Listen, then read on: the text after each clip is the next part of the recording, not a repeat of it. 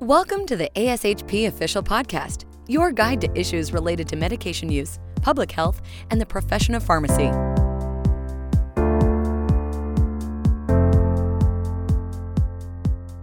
Thank you for joining us in this episode of ASHP's podcast on medication safety, the podcast where we discuss current trends in medication safety, regulatory issues, and best practices that improve patient care. My name is Elizabeth Wade. I'm a medication safety officer at Concord Hospital in New Hampshire. And today we're going to be chatting with Jan Greer-Carney, who is the Director of Nutrition at Concord Hospital, to talk about the implementation of the ISMP best practice number 3 related to weighing patients. And we're going to talk a little bit about how our journey at Concord Hospital has been with addressing this best practice and how we were able to implement these recommendations. Thank you very much for joining us today. First, I'd like to start off with a little bit of background on this best practice. This ISMP best practice has been in place since 2014 to 2015. It's one of the original best practices and is still one of the most challenging to implement.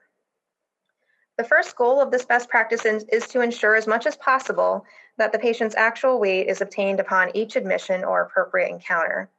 Many medication doses are based on patient weight, and relying on stated, estimated, or historical weights we know can cause inaccurate dosing, both on the low end and on the high end, and this was emphasized in the 2016 to 2017 update.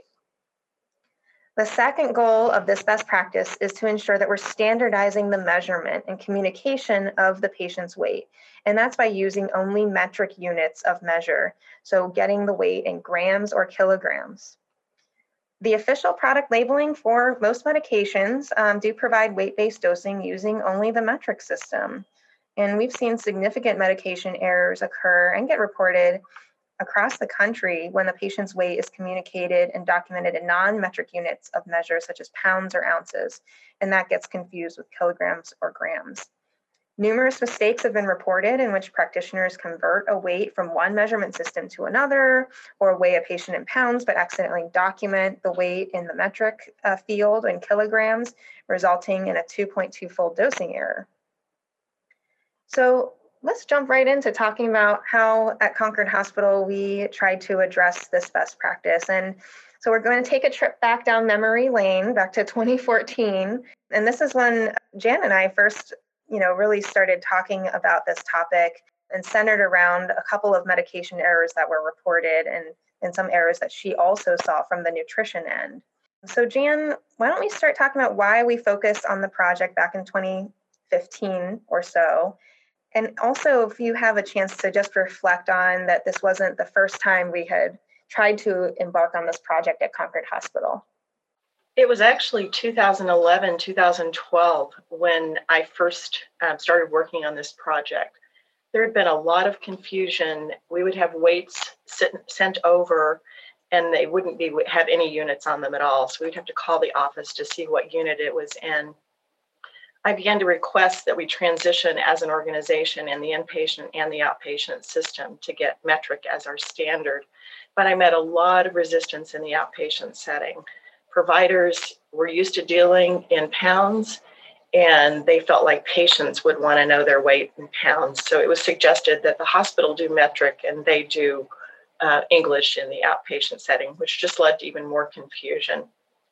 So it was actually when the ISMP best practice publication came out in 2014 and 15 that we finally had the fuel to get this project off the ground. Yeah, what do you think were the most compelling reasons that led to the change? I know we saw lots of errors related to the weights, and I remember especially for some high alert weight-based medications like enoxaparin, and then we saw plenty related to vancomycin that we just would see doses being ordered incorrectly and weights being taken in all different manners, using different scales even or different methods. From your perspective, what do you think were some compelling reasons for us to make that change? So I know that we had one patient who it was an insulin dosing error, and they actually ended up spending some time in the ICU being monitored. And fortunately, we didn't have any permanent outcome from that. We also had to be really careful with the babies that were withdrawing in the nursery because 5 pounds and 5 kilos is quite a big difference for dosing there. I know we think about overdosing to be one of the biggest problems, but I know we had a case with vancomycin where the patient was underdosed, so they were subtherapeutic for a period of time. We also had nutrition support errors.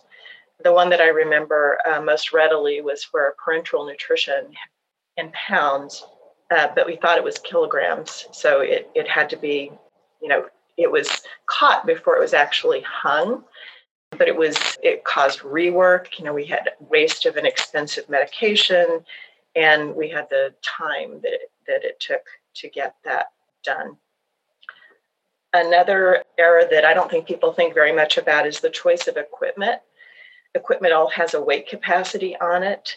I actually know of a shower chair that collapsed under the weight of a patient, and the shower chair had a weight capacity of 250 pounds or 114 kilograms, and that was insufficient for the patient. We learned that our standard walker was 300 pounds or 136 kilograms, and our beds would only take up to 350 pounds, which is 169 kilograms.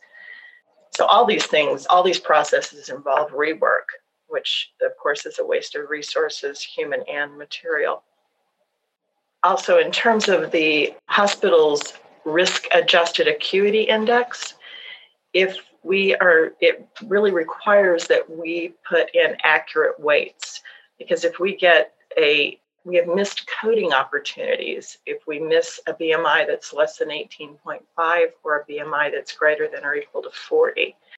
And that brings the hospital additional reimbursement. And that's because there's an increased cost of care involved with those patients and the staff and equipment that those patients require.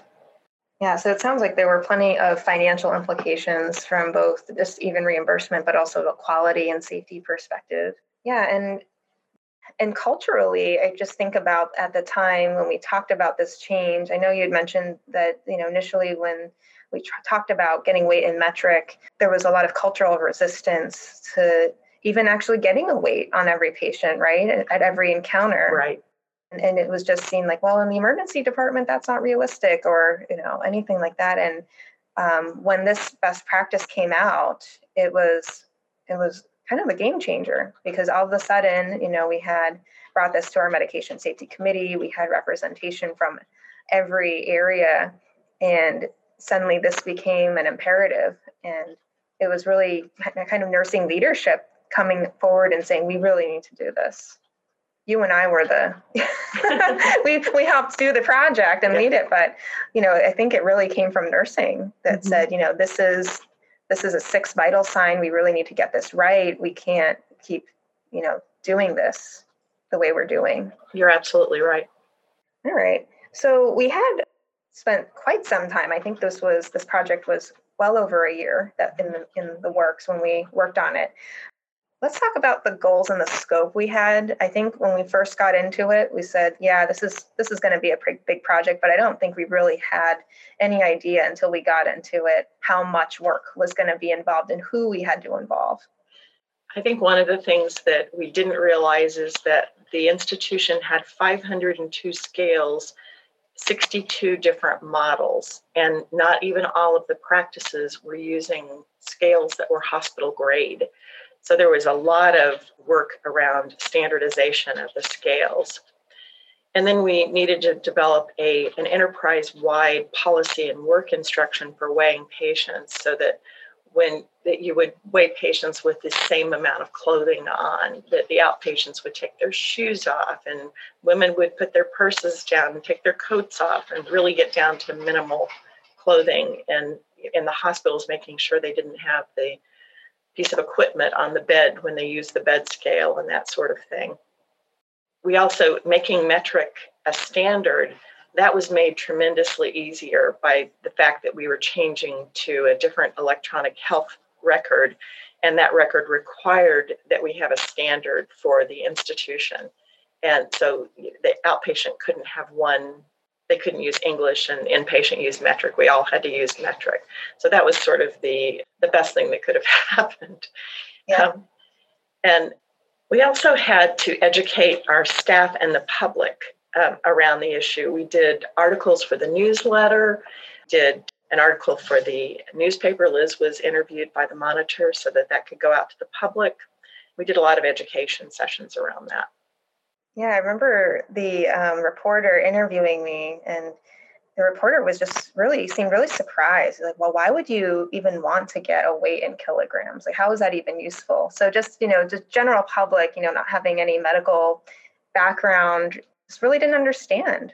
And so I remember reading the article, and it was kind of funny. It was like, well, when you go to get weighed at Concord Hospital, now it looks like you lost a lot of weight, but it's actually just that you're getting weighed in kilograms.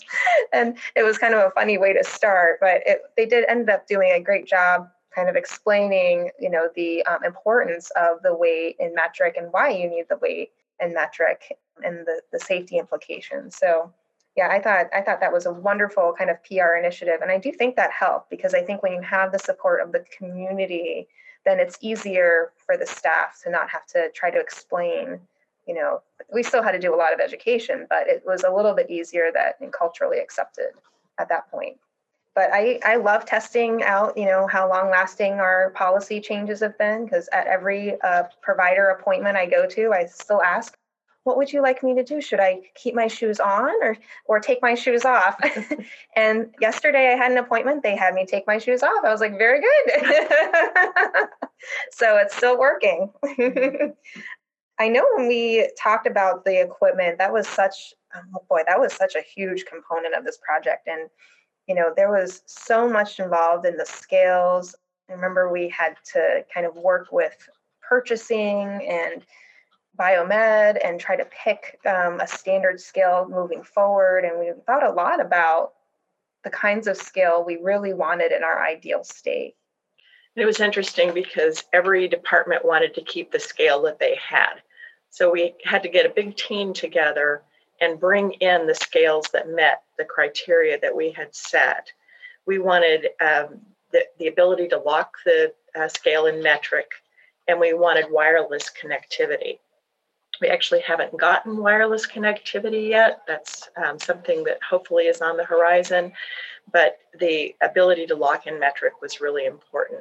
So we brought in several scales at a time. When we were looking at standing scales, people came down and voted on which standing scale they wanted. They tried to tip them over. They tried all sorts of things, and ultimately we chose what was going to be the hospital standard. We also chose a standard wheelchair scale, a standard infant scale, standard bariatric scales, which we wanted to be positioned around the organization so that we could get an accurate weight on bariatric patients, and then a standard stretcher scale. There was a grant that we were able to get from philanthropy to purchase 27 stretcher scales for the emergency department. That had been a particular barrier in getting weights on patients. They would say that they just didn't have a way to weigh them because they were on a stretcher. So it's like, okay, well, they're on a stretcher, we can get a stretcher weight. So that's what we did. Yeah, that was actually very helpful in removing, that was the main barrier for the emergency department, getting weights on every patient. I think before that, they were like, that's just not going to happen. We can't get these patients, trauma patients coming in to stand up on a scale. And we all were like, well, that's why they make stretcher scales, right? And they were so expensive. We hadn't dreamed that we'd be able to get the funding from philanthropy to be able to pay for those. So that was also a big turning point, I think, in the project that helped make it more successful. Mm-hmm. Okay. Well, let's talk about, what else we did to facilitate kind of getting our patients prepared to accept using metric. And it wasn't even just the weight. I mean, we took this to the next level. I think we ended up getting every vital sign measurement in metric from that point on, height in centimeters, temperatures in Celsius. I mean, it was a pretty big cultural shift. So I developed a conversion chart, and I had it printed, laminated, and hung on every scale. And then they would fit in your pocket, so we handed them out to all of the people who weighed patients. And it had the English to metric conversion on it. For one side was height, and the other side was weight.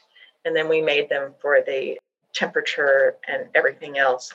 But those helped a lot. People felt, I still get calls saying we're out of the pocket guides for the weights, but that enabled the person weighing them to look at the card and be able to say that's so many pounds, and that seemed to help.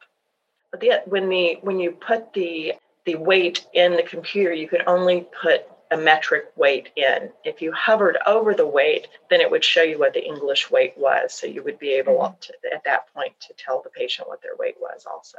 Yeah, and I think some of the admission and intake forms, there's actually a passive display right next to where you enter the weight and metric that shows all of the English conversions. So right in the moment, if someone's asking, well, what's that mean? Someone can translate that to pounds and tell the patient that information right away. So I think that was helpful. I think their previous electronic health record, there wasn't that capability. So that was a little bit of a challenge when we initially converted.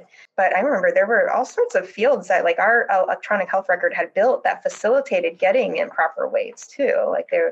Yeah, you could, in a drop down, you could choose standing or bed scale as options. And we tried not to have estimated or stated as an option, but when people said that's what they had to use, and we ended up putting in other so that they could fill in if they had used some other method. Yeah, but before it was almost like it prompted you to put in a stated weight or estimated weight. And, right. And we actually changed everything to say measured weight. Yes. And we were very specific in making sure that the weights that we do document and use for medication dosing and nutrition are measured and not estimated or stated. I mean, we'd have, moms being asked to stand on the scale with their babies and then step off the scale and then weigh themselves to get the child's weight. And we're like, that is just not going to fly. Well, and it's interesting because men overstate their weight, and shockingly, women understate their weight. I can't even imagine why. But there are people who will tell you, I'm really good at estimating weights. They're only good 25% of the time. So that's incredibly low, but not surprising. Yeah. Not surprising. Yeah. And amazingly, I mean, there was, I think we used to have doses based off some of those stated weights. And so you just wonder how accurate it is. And with all the work we do now in gravimetrics to try to get the IV dose just right, if we're using that based on a weight that's not even accurate, then it's all for naught. So that's just so critical. We did a lot to work on staff education and staff awareness. Let's talk a little bit about that. Yeah, we did bulletin boards all over the hospital. We did poster sessions and then newsletter articles. And then we started doing, we did a lot of education, but one of the educations that's continued is the LNA Day training and that new hire education. And I still continue to do both of those annually. Yeah, and it seems like it's effective because it's been ongoing. So you can't ever retire. So that we can continue that LNA Day and new hire orientation training consistency. Now, I think, like any change, it's not perfect. And I think one of the things that I frequently get asked is, what kind of errors did we continue to see after we made the shift? And I think there were, because we couldn't just overnight change all of the scales across the organization, right? That would have been an astronomical expense. The agreement was, well, these are the standard scales we've picked moving forward. And then as people request new scales or as we're replacing equipment or moving into new spaces and getting new equipment, these are the ones we're going to buy. And so I think there was still kind of a time frame of phase out of scales that didn't meet all of our criteria. And I remember for quite some time, there were still, occasionally we'd find a bed scale or something where someone had switched the scale to pounds. And more often than not, and of course, then the errors that we saw before would happen again. But then more often than not, it would be, oh, well, it was because the patient wanted to know. And so I switched it, but then I forgot to switch it back. So I think we still saw a few of those. But now that things have phased out, and it took a few years, but it became more culturally accepted, I have seen very little of that. It's more of technique, right? Accidentally having something on the bed or pillow or something, or not zeroing the bed. Yeah, not zeroing the bed. Yeah. Yeah. So those are, I think, the kinds of errors that we still see. But I do believe that they're with much lower frequency. Obviously we don't have specific data based on voluntary reporting to back that up, but what we are seeing is much fewer and far between than what we used to see. Okay, well, thank you, Jan, for taking the time to chat with me about our patient weight project. Oh, my pleasure. It was, to think back about that. I mean, now that was a few years ago, but what fantastic change for our organization and a fantastic change for the safety of our patients. And now it's funny, like I talk to people who come from other organizations, and I actually asked them. I talked to a new emergency department director the other day who came from another organization and said, "Oh, what do you think? We get all of our weights and metric here." And he said to me, "Well, that's not that unusual. That's what we did at my other hospital too." So I think more and more you hear about this becoming the norm, but I do understand that there are still some challenges out there. And I definitely, appreciate that this is a huge change for any organization to have to make. But hopefully some of the things we talked about today resonate with you, and, we could take some of our learning experiences and hopefully move forward with that. But certainly, I think we're open to anyone who has questions or would like to reach out to learn more and try to provide our 2 cents. So that's all we have time for today. Everything we have on the ISMP best practice number 3 on patient weights. And thank you all for taking the time to listen to the podcast, and we wish you the best of luck in your patient safety journey. Thank you for listening to ASHP Official, the voice of pharmacists advancing healthcare. Be sure to visit ashp.org/podcast to discover more great episodes, access show notes, and download the episode transcript. If you loved the episode and want to hear more, be sure to subscribe, rate, or leave a review. Join us next time on ASHP Official.